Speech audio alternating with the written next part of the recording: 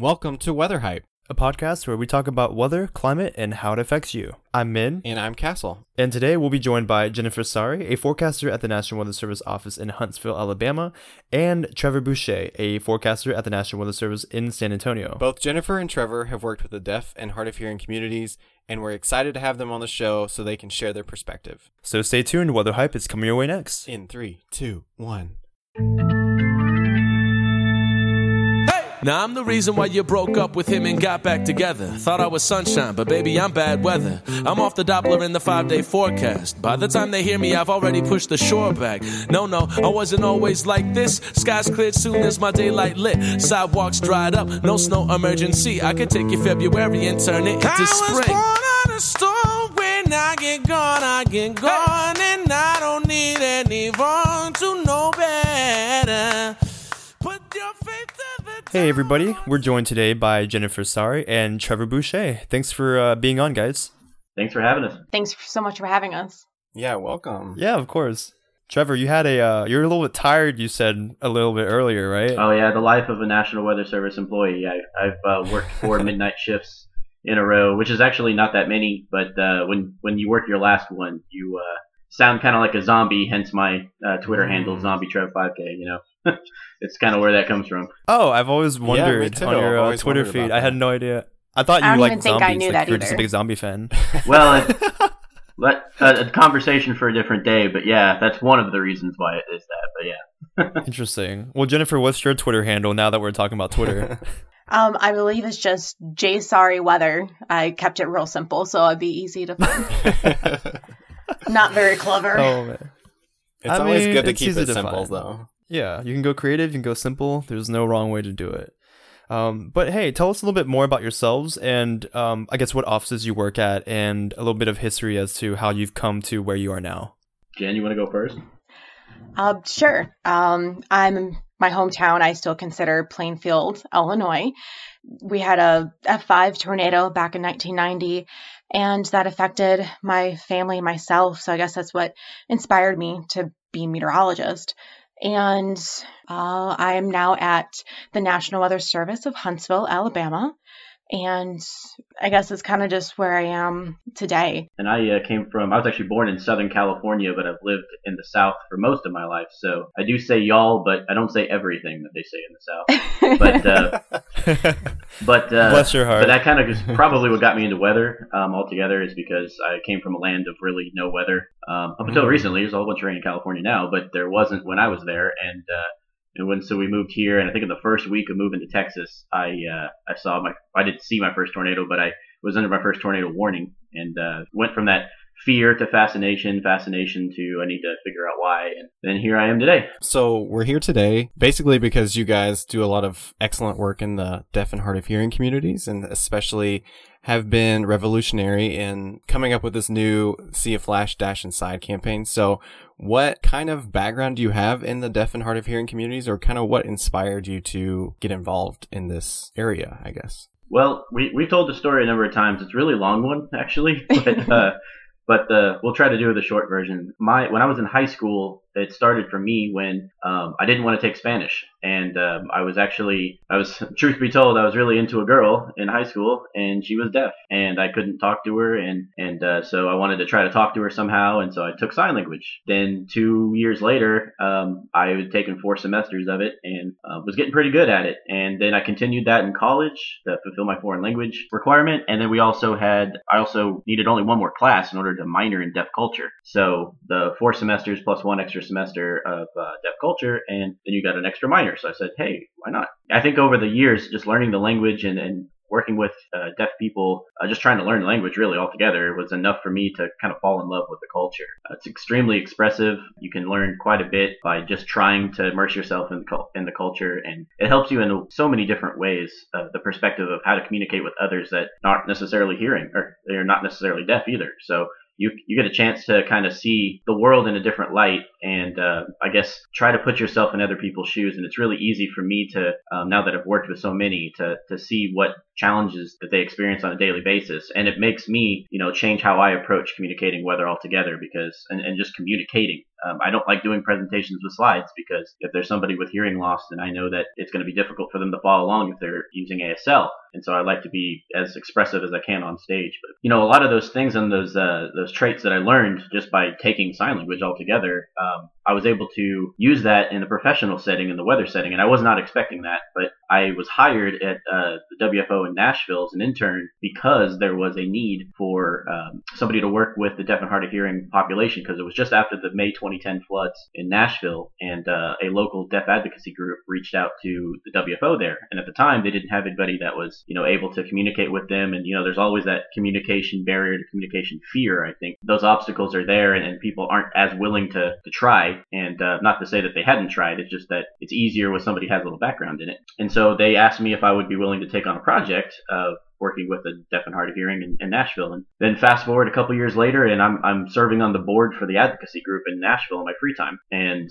that's just how much I really enjoyed working with the people there. And through working with that group, I was able to start some little grassroots efforts at the local WFO there, like leading Skywarn trainings for the deaf and hard of hearing, providing communication access for those talks and things like that. And then quickly, the overwhelming response that we got from those made it pretty apparent that, there was work to be done outside of my own WFO. And if you're following along, Jen is in Huntsville, which is the WFO just to the south of Nashville. And I had known her actually a little bit beforehand, just casually. And so I sort of reached out to her and asked if she would be interested. And I'll let her take the story over from there. Yeah, so he covered a lot of it. But for my interest, my mom taught me a little bit of sign language as a kid, because she had a friend when she was younger where the parents were deaf. And so I was always interested in the beauty of the language, and I'm already pretty expressive when I talk, and I wanted to take sign language in high school,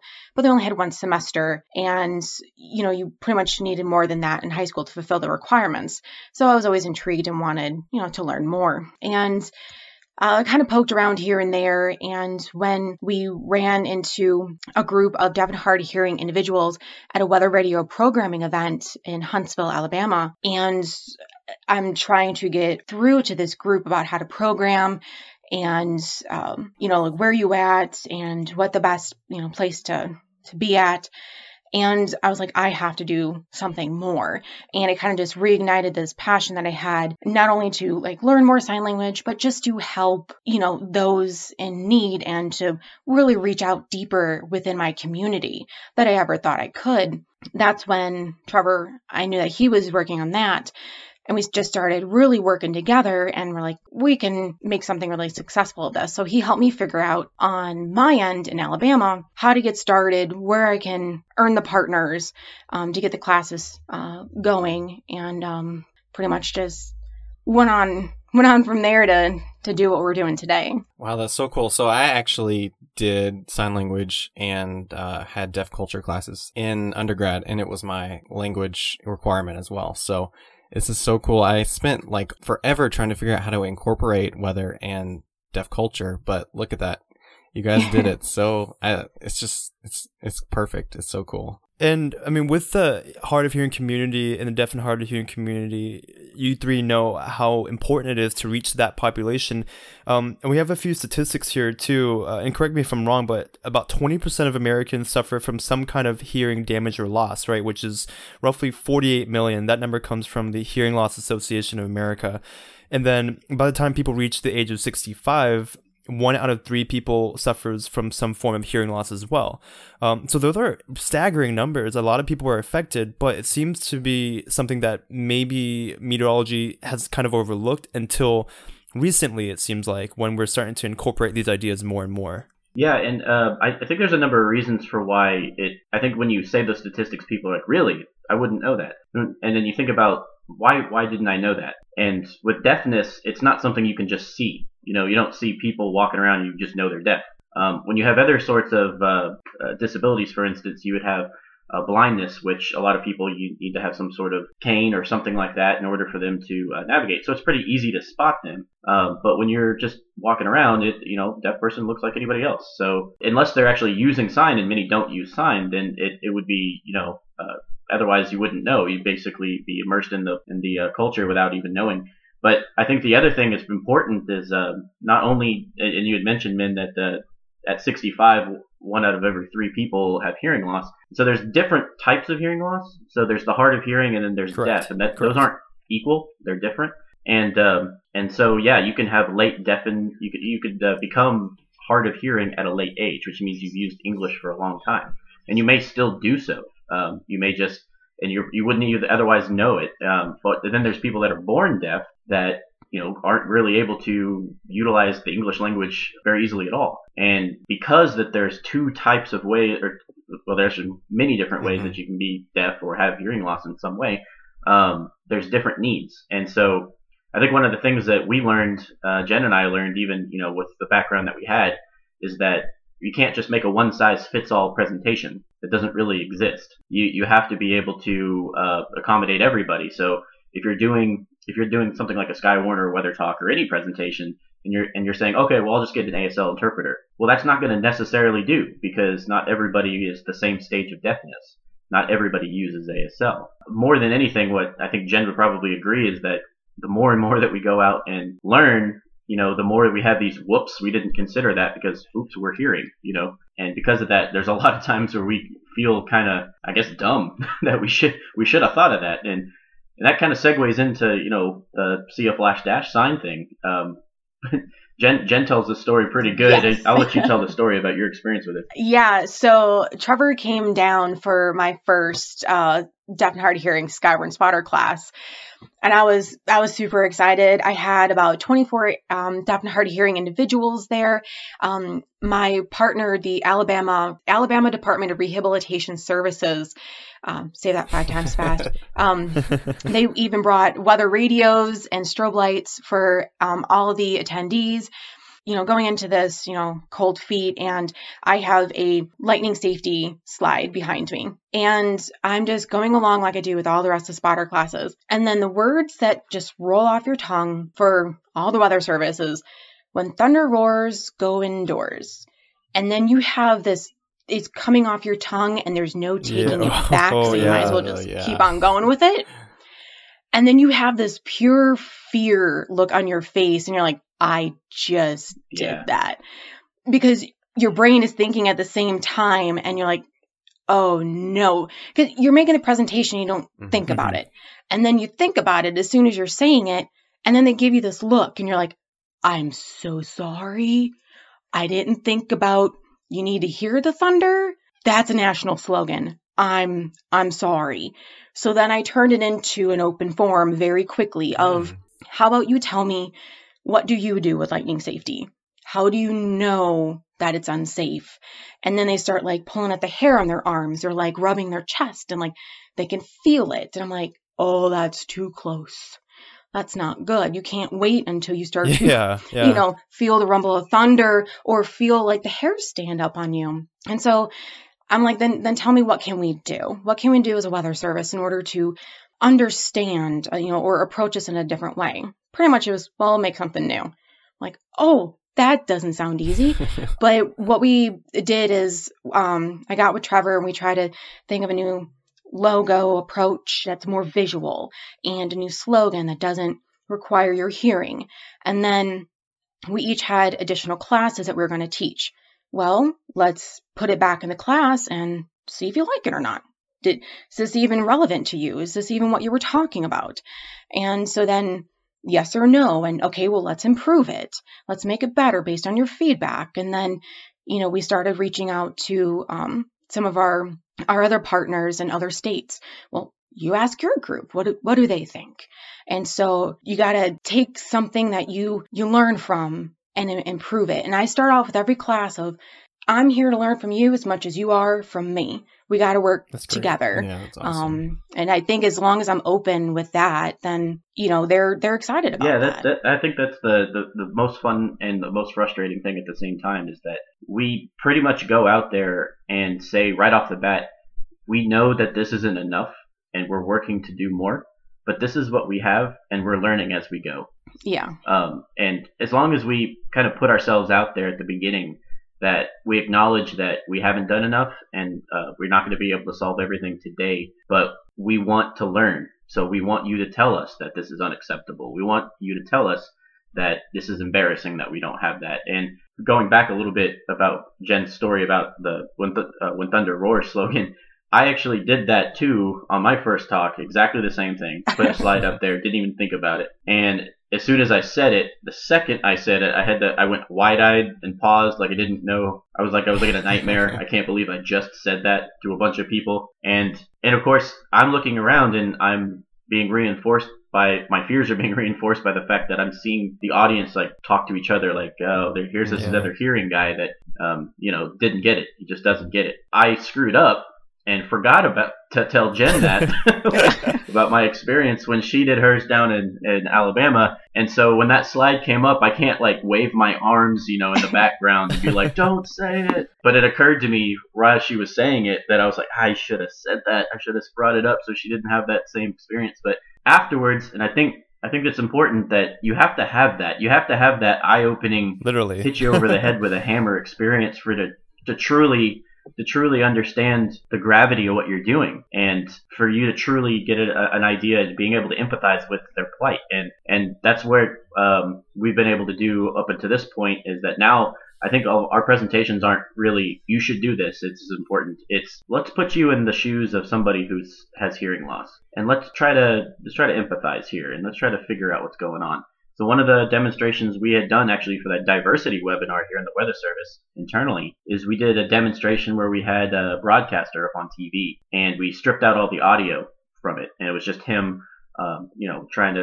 somebody, I don't even remember who it was, in some part of the country, I don't even know, but he was just doing his typical broadcast, and there was severe weather going on, and all you saw was the captioning. And the captioning is just gibberish, just trash. You can't understand anything about it because it's a live broadcast, and it's a cut-in from wall to wall. And it makes no sense, and the guy is like just pointing at this area, and because of everything going on in it, you can't really tell what's going on.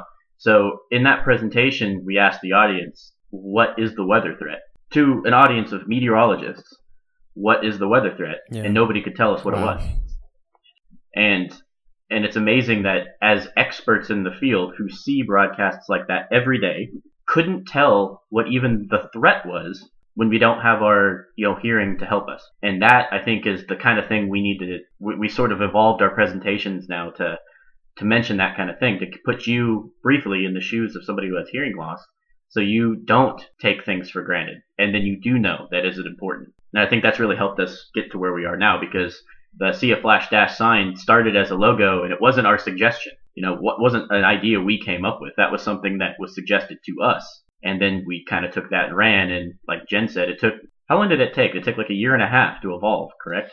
Yeah, for us to get all the final drafts and testing phase pretty much out, to test it a few times. And then we also reached out to a deaf graphic design artist here in the Tennessee Valley to help us finalize it, since we're not graphic design artists. Yeah, and the really important thing out of all of this is that this was devised and changed and developed by the community that we're trying to serve. This wasn't us trying to assume what you need and then forcing it upon the population and the culture. The culture produced it, so that means they can then own it and then sell it afterwards, and then use it to kind of get more people to observe that the Weather Service and the weather enterprise altogether considers this serious, and that we want to work to do more things like this in the future. God, you hit the nail on the head when you're saying that so you have to start with the community and let them develop something, as opposed to the other top-down approach where we're shoving an idea down everyone's throats and saying, hey, you have to be comfortable with this, and even if you have feedback, we might listen to it, we might not. But it's really refreshing to hear that you guys had such an impact in bringing this community together, and they had an impact on you guys in telling you, like, this is what we need, this is what we're in desperate need of, and what can we do together to develop a campaign.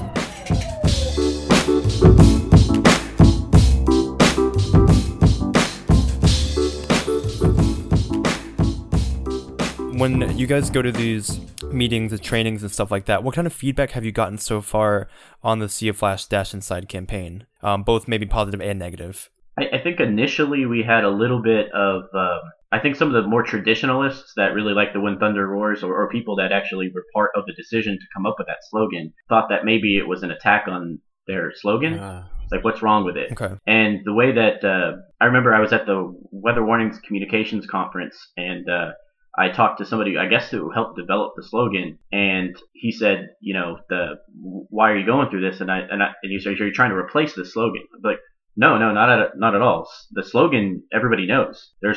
I wouldn't want to come up and reinvent the wheel. It's just to include another group of people, because whether you meant it or not, which I know you didn't mean it, it's just inadvertently ostracizing an entire group of people. Mm-hmm. And because of that, I consider this to be a companion to When Thunder Roars Come Indoors, or Go Indoors. Right. It's not a replacement of any kind. But the one thing that I think the slogan has going for it is that it's the secondary means of communicating the lightning threat. The logo is the important thing, because we started out with a slogan, and then it was the feedback of the deaf and hard of hearing across the different states that said we would like to have some sort of visual logo or symbol that illustrates lightning safety. And that's what it really resonated with me, was because we do that with everything. We have slogans we have logos for everything. We have symbols for everything. And when you look at it, you know exactly what it is the second you see it. That's the key point. The slogan, you know, you could take it or leave it in the end when it comes to it. But if you look at the logo with the little stick figure running into the house because lightning's hitting the tree, you know, that's all it is. And then you essentially go, oh, yeah, okay, there's lightning, I need to go indoors. That's all it is. And that's I think the really powerful thing of the message is that whether you're deaf and hard of hearing, you're English speaker, or if you're a Spanish speaker, if you're a French speaker, you know what that means. It's very simple to understand. Exactly. And that's the absolute beauty of it. You can just look at it, even like blank out the words. What do I need to do? And it shows you. It doesn't matter. And the other neat thing was with feedback from the community was putting the like vibration symbols coming from the cloud. Cool. And so it's like, how do you get like the sign language of like the vibration and kind of put it in like a visual art form to show, like, you would never know. And, you know, doesn't, you know, really make a difference that it's, you know, from that group or for that group. No, but just another visual aid for somebody. And so I'm just extremely proud of all the people that really helped put in the work to get this done, from Weather Service side to all those that provided feedback in the deaf and hard of hearing community to get this to where it is. Yeah, and you had mentioned what kind of other feedback we've gotten. At that same conference, I had one of my personal heroes, Gina Yasko. She basically came up to me and said, we have to do more. I did not realize that there was such a communication barrier and how many people there were. You had mentioned the statistic before, 48 million people. She said there's 48 million people that may not necessarily be getting lightning safety or really understanding what it is, or worse, not getting weather information altogether. Because if you think about it, it's not just if we step away from lightning, warning notifications altogether, 99% of them require your hearing in order to receive them. And then there's a whole, what about at night? How do you get woken up because of a weather threat? You know, you have to hear something. And so it wasn't just the slogan that really hit home. I think what it was is, you know, the presentation started with the slogan, broke down the literal translations, and Castle, you know, if you took deaf culture, that the verb noun order is different. And so when you do When Thunder Roars Go Indoors, it quite literally translates to something that makes almost no sense. Right. Because there's no sign for some of those things. Like roars, for instance, there's not really a sign for it. And there's a sign for thunder, but the sign, if you know what the sign for thunder is, it's your index finger from your ear that makes a lightning symbol, kind of like a zigzag, and then you make two fists and you shake them back and forth to illustrate the thunder. So right off the bat, lightning has no sound component to it in the sign. It's all visual. And so right off the bat, the first word completely contradicts the entire slogan. So I approached it from that standpoint, and then people would go, oh, well, then I understand. And then once you start getting into, well, that's just one thing. That's lightning safety. Now let's talk about all the different weather threats that there are, and let's start diagnosing where we can start improving. And there's a really good YouTube video from a deaf individual in Norman, Oklahoma, after I think it's the May 2013 tornadoes. And he went around interviewing deaf people in the city of Norman, and they were just talking about how all the information they were getting came from no traditional sources. They came from word of mouth. They came from, their husbands or wives that were either hearing or were at work and had hearing friends. Mm-hmm. Their friends who were next to a radio and then told them just, knew enough had enough awareness to say, oh, hey, this is what's happening. You should probably let your family know. In that same video, somebody had mentioned that they had let their wife know via text message that there was a tornado coming, and she left her house, got in her car and left because she had no training and had no understanding of what to do during a tornado or have any idea where it was. Even if she was to go, she couldn't hear anything about it. She didn't hear the storm going on. So, those are the type of things that the lightning safety is the tip of the iceberg. There's a whole lot of places that we can really improve. And I think that's really the overwhelming thing that Jen and I have sort of we wanted to tackle an issue and didn't realize it was the issue that it is. So with the deaf and hard of hearing community, then it seems like they really rely on social networks to warn them or let them know when there's severe weather. Either you said a spouse might let them know or a coworker might let them know. Have you guys started? I know you said the lightning safety is the tip of the iceberg, but have you guys started looking at other ways of disseminating warning information, like the weather radio or the text alert or a phone alert, and how we can incorporate more factors that can help this community, as opposed to, like you said, if you're sleeping at night and you have nocturnal storms and tornadoes and people rely so heavily on the listening and the audio aspect of your warning device, how do we reach that population if they don't have that social network there to help them out? There are attachments for the weather radios, and like the strobe lights and the shakers. Okay. And my partners really do try to get grant money in order to get those items to pass them out in our class so they can walk away with an education and an item that will help them be even more weather ready than when they first came. Yeah, and we didn't know that actually when we first reached out to the population. We didn't know that there was attachments for strobe lights and bed shakers. And when we first reached out to the population, or at least in my experience in Nashville, the first thing, the number one complaint is captioning on broadcast channels. And Jen and I are both weather service employees, so there's nothing we can do about that other than share that with our broadcast partners. But the number two thing is, how do I get warning information? And this started before WEA existed, the wireless emergency alerts, and those have done a lot of good, especially for the hard of hearing population, because many of them can read English fairly well, but it still misses the fully functionally deaf that use ASL, because those, while it might say tornado alert, there's really no context to any of that. I think it says check local media. Well, how's that going to help them if they have no captioning, and if the captioning is poor? And unfortunately, the answer to that is ASL. That's how they communicate. And how are you supposed to fit in an ASL, communicator into something like a WEA message? It's not an easy solution. Mm-hmm. So some of the things that we've been able to do is try to be innovative in how we approach it. And Jen mentioned partnering with state agencies that might have funds necessarily for serving underserved communities. And those exist more often than you think.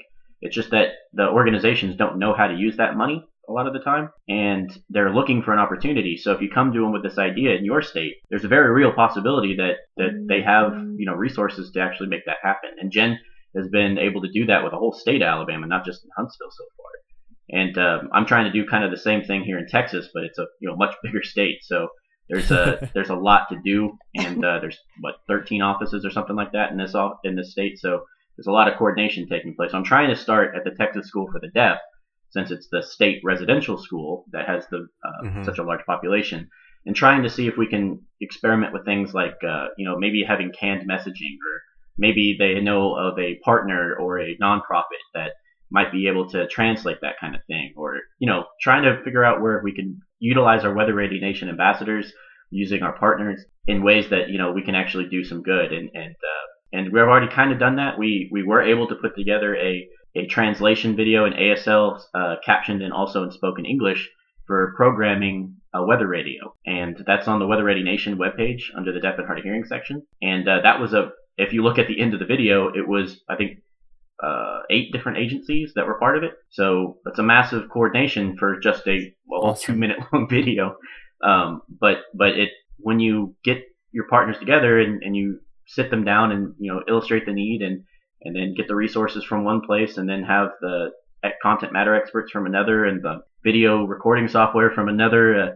You can make some really good stuff happen. So that the key, I think the first thing we put down on how can you do it where you are is partnerships. Get to know the people in your state that do this, that serve that population, and then they can make things happen for you. We're just the ones that deliver the weather information. They're the ones that communicate it. Trevor, I use that video when people call to ask me how to program the Midland 120EZ. I just send them to the video because I rather look at the video since it has, the captioning, the sign language, spoken English. I rather watch the video than read a page paper on how to program it. Absolutely. So it doesn't matter who you are. Real. I rather send my mom to the video. Yes.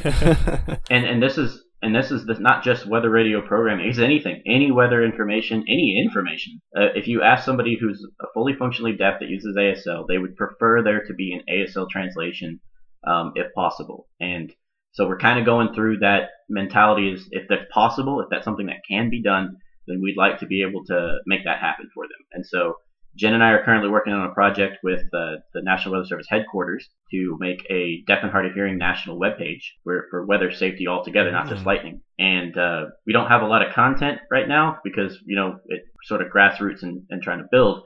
But the thing is that we're really pushing hard for there to be an ASL person on every page. We'd like there to be somebody that kind of says, this information will help you with this blah, blah, blah, blah, and you can find this here. And it'd be really helpful for the population to utilize it that way. Wow, that's awesome.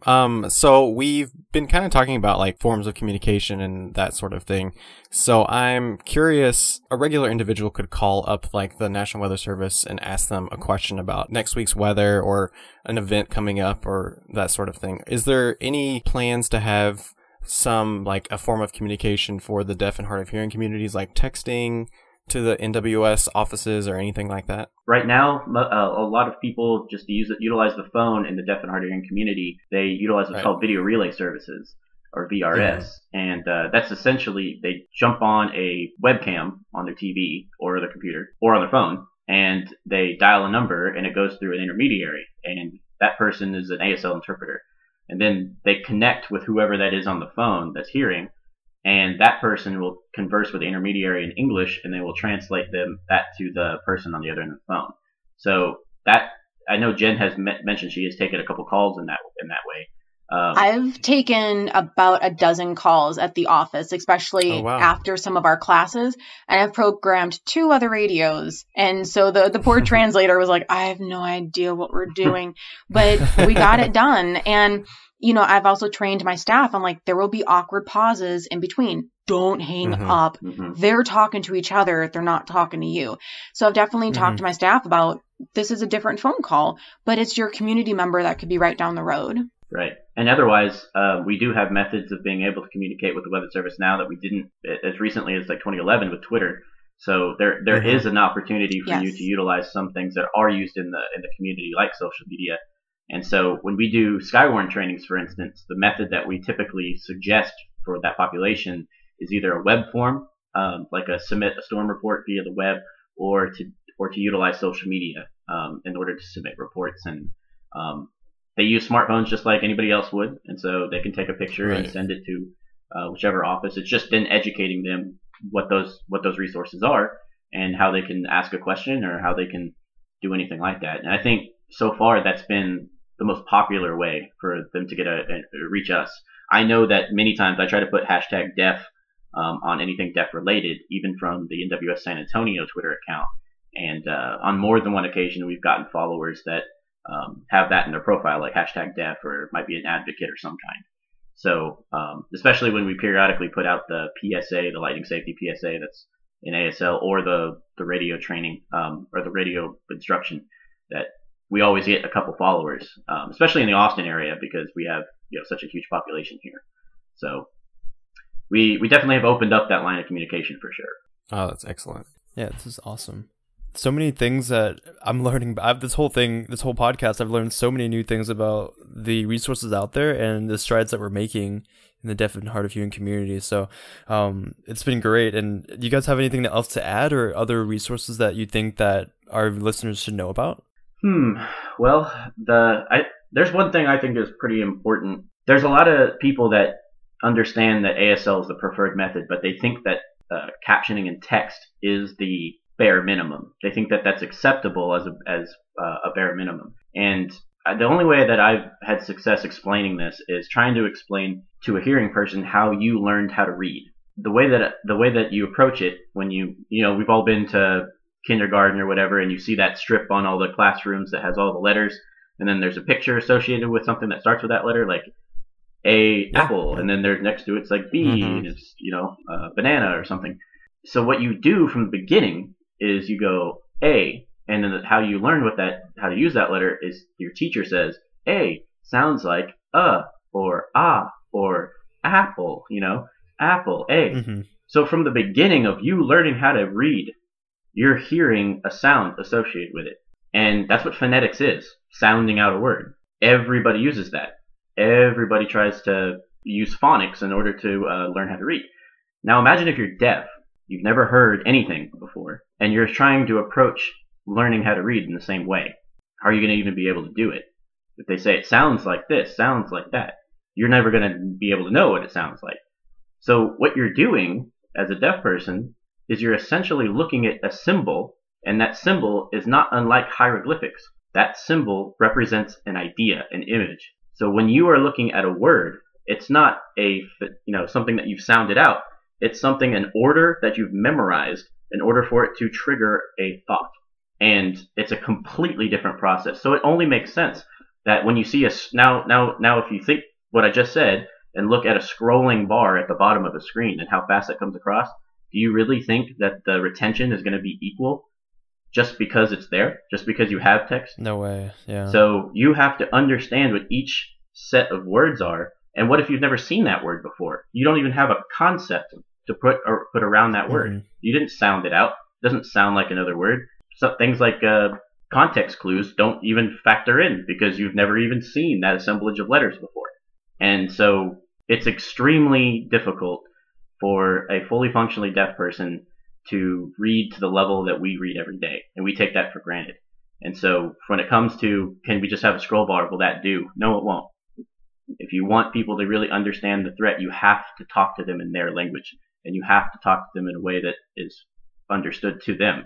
And just like we're talking right now, and we can understand everything, if you were born learning Spanish and you never heard English before, and you said, well, English is the only way you're going to get that information because it's the easiest for us to do it, that's not going to be an acceptable answer. And as such, I think it's the same thing. We need to figure out and seriously figure out how we can communicate cost effectively and everything, because it's just not acceptable to communicate only in English.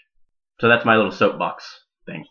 No. We welcome it. We welcome it. Yeah, always. Well, even going on the communicating effectively, even like the more visuals and less text on like some of our presentations, it's not just our, that presentation that can benefit from it. It's pretty much anyone.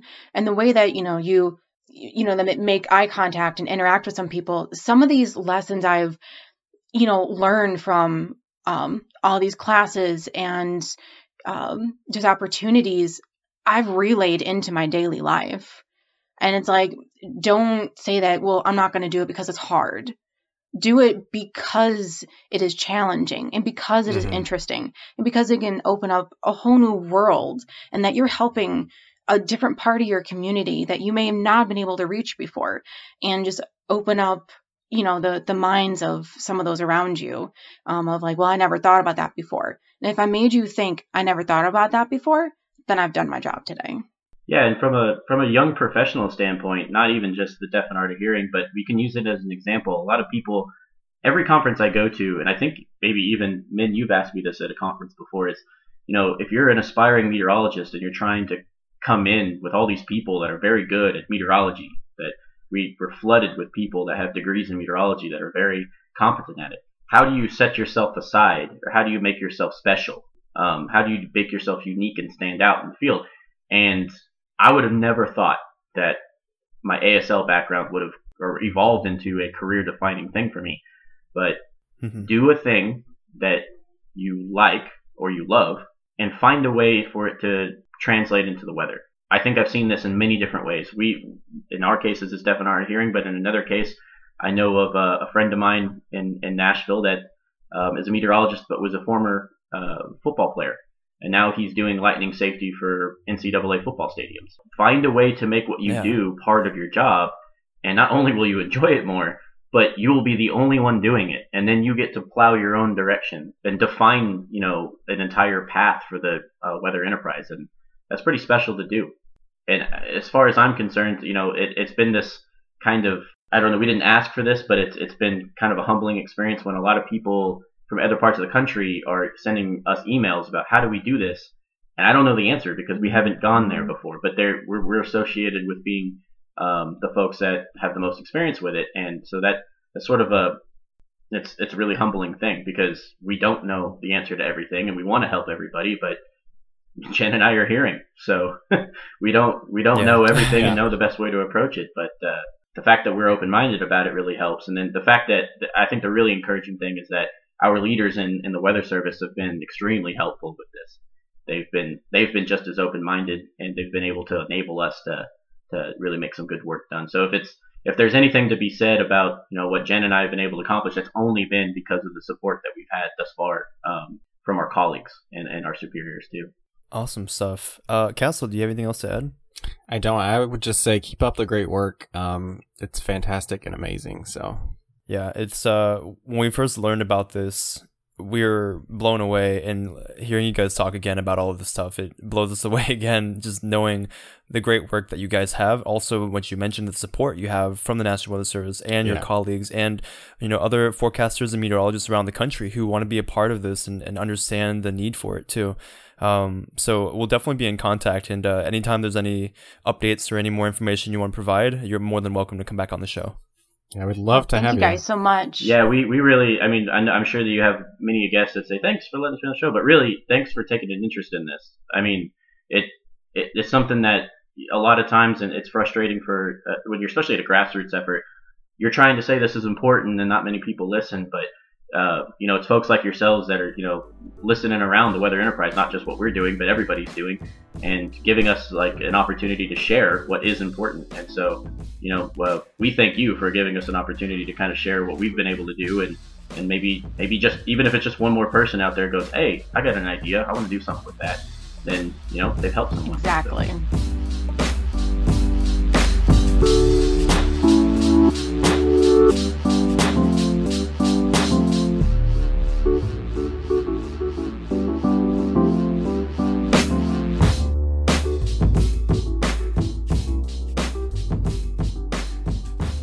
I really enjoyed that interview. It helped me get back into my frame of mind of being in class, learning American Sign Language and deaf culture, and it really helped me walk back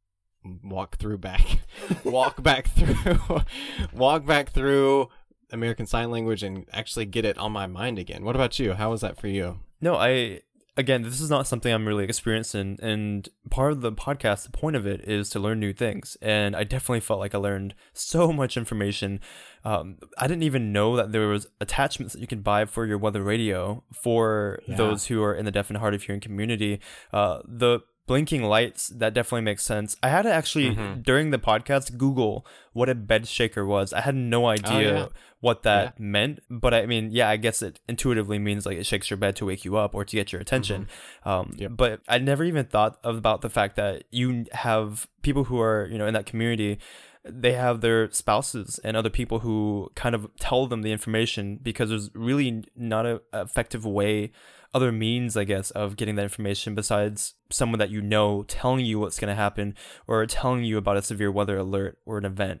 So that was something that I really took away from it, but also just the amazing work that Jennifer and Trevor are doing. And like I said during the interview, it was great. And to see them so humbled by the amount of attention that they've gotten for the great work that they've been doing, I think is great and speaks volumes about who they are and the passion they have to really make a positive difference in the world. And that's the kind of stuff we need more of, Yeah, and I especially love Trevor's takeaway message at the end was making yourself different, but also having fun with it, doing something that you enjoy and combining it with weather in order to make your life more fun and your job more fun, but also carving out your own unique path so that you can figure out the weather enterprise from your own perspective. I think this whole podcast has been about looking at the world in a different perspective. So we were taking on the perspective of deaf and hard of hearing individuals so that we can see how weather information is communicated from that perspective. And I think having your own perspective is another takeaway from this podcast. So shifting gears a little bit, we have an exciting announcement to tell you guys about. We are going to be taking part in National Weather Podcast Month. Woo! Yay! Cue enthusiastic Cue music. applause. So pretty much there are going to be a lot of weather podcasts that are coming together for the month of March. And we are going to be broadcasting from our own studios, I guess, and sharing our perspective collectively to raise awareness about the fact that, you know, a lot of podcasts out there are dedicated to weather and the many facets of what the weather enterprise and weather community has to offer. And This isn't just about, you know, the people that are meteorologists. This is about people who just like to learn new information, and collectively we all have so much to offer. So we want to get the word out there and tell people about it. So we are coming up with a logo, actually, that we already made. And we're going to have some press releases we're going to send out to the media, and also word of mouth, you know. Join us throughout all of March. We'll be guest hosting a lot of great people on our show. Yep. And also we're going to be the guests on other podcasts as well. So it's going to be a lot of fun. I think it's going to raise awareness not only for all of the different weather podcasts in our community, but weather in general. Being able to understand that we shouldn't target our audience to these target groups of only meteorologists or just weather enthusiasts. We need to kind of branch off and see how we as a community can bring in new people and get them excited about the weather and how it impacts them. Let me see if I can find a list of all the podcasts that are participating. So I found the list of the podcasts that are going to be taking part. Stormfront Freaks, What Is It About the Weather? Weather Hype, which is us. Obvi. Ice Station Hausman. And then there's Carolina Weather Group. And what else is there? There's Weather Junkies, Tornado Talk, Weather Brains. So we're going to have a bunch. Yeah, it's a great group. Yay. So we're really excited. And this is going to be the first weather podcast month that we're going to have. And we look forward to having more in the future, but we're going to have to get through this one first. You say that in such a negative way. No, like, I don't mean we it have like to that. get through the first one to continue on. No, what I meant to say is we can't plan for the next one until we get through this one. You know what I meant. I know what you meant, but it was your intonation that said otherwise. Intonation, blah. Stop stealing my words. But another reason why we collectively chose March is because it's severe weather month for a lot of states. So we're hoping to both raise awareness for the weather enterprise and for the general publics and be a very good Weather Ready Nation ambassadors, as we both are. Right. Wait, can we sign up Weather Hype as a Weather Ready Nation ambassador? We should do that. Oh, that's what I was wondering. Let's be the first podcast to do it. All right, I'm down. We could put the seal on it and stuff and everything. I mean, it's not about the seal, but it's about getting the information out there. I mean, it's not about the acclaim. All right, want to wrap it up? So, as always, you can find us in a variety of places, including weatherhypepodcast.com or facebook.com/weatherhype. You can also find us on Twitter at weatherhype, both words, weather and hype, or you can send us an email at weatherhype@gmail.com. Reviews are awesome, and if you'd like to leave a review of our podcast, feel free to do so on iTunes or your Google Android app and any other app that you can find our podcast on. And if you have any questions or things that might have come up earlier in the podcast, you can definitely tweet at either Jennifer or Trevor using their Twitter handles that they mentioned during the episode, or you can visit our website and we will have links to everything discussed as well as their contact information. Yes, sir. Sounds good. So until next time. Yeah, until National Podcast Month. Yeah, National Weather Podcast Month. Oh, yeah, that too. Just national podcast, whatever podcast you want to listen to, whatever. This American Life. Oh, Ira Glass. Serial. Okay. Oh, Ira's so cool. I want to meet him. Me too. Maybe we can have him on the show. I think that could work. I think we could arrange that. Maybe we should contact them about National Weather Podcast Month. Ooh, that's a good idea. They could do a story on it. Why not? We can be on This American Life, This Meteorologist American Life. I'm Ira Glass. I'm Ira Glass on today's episode. I can't do his voice. He just has a really unique, cool voice. Yeah, I think you should just stop. I'm sorry, Ira. Don't hate me. I really like at the end of every This American Life how he uses a quote from earlier in the podcast to make a funny joke. I just love it's that. so funny. I love it. I listened to a This American Life podcast on my way driving back up to North Carolina, and it was about the coincidences and how they compiled. Ooh, I remember that. Yeah, that one was good. That one was with Sarah Koenig, who does Serial, who was also on NPR stuff. She was filling in, but it was so goofy and funny, and just I loved it. That was my favorite one I've listened to in a long time. But yeah, This American Life is great, and NPR. Hey, all right. So anyway, until next time. Until next time, Stay hyped. Both Jen and Trevor have worked with the deaf and hard of hearing communities, and we're happy to have them on our show to share their perspective. That was some weird intonation. I was trying to switch it up. To share their perspective. To share their perspective. Well, I was going to say, like, to walk in their shoes, but I was like, no, that's stupid. No. No.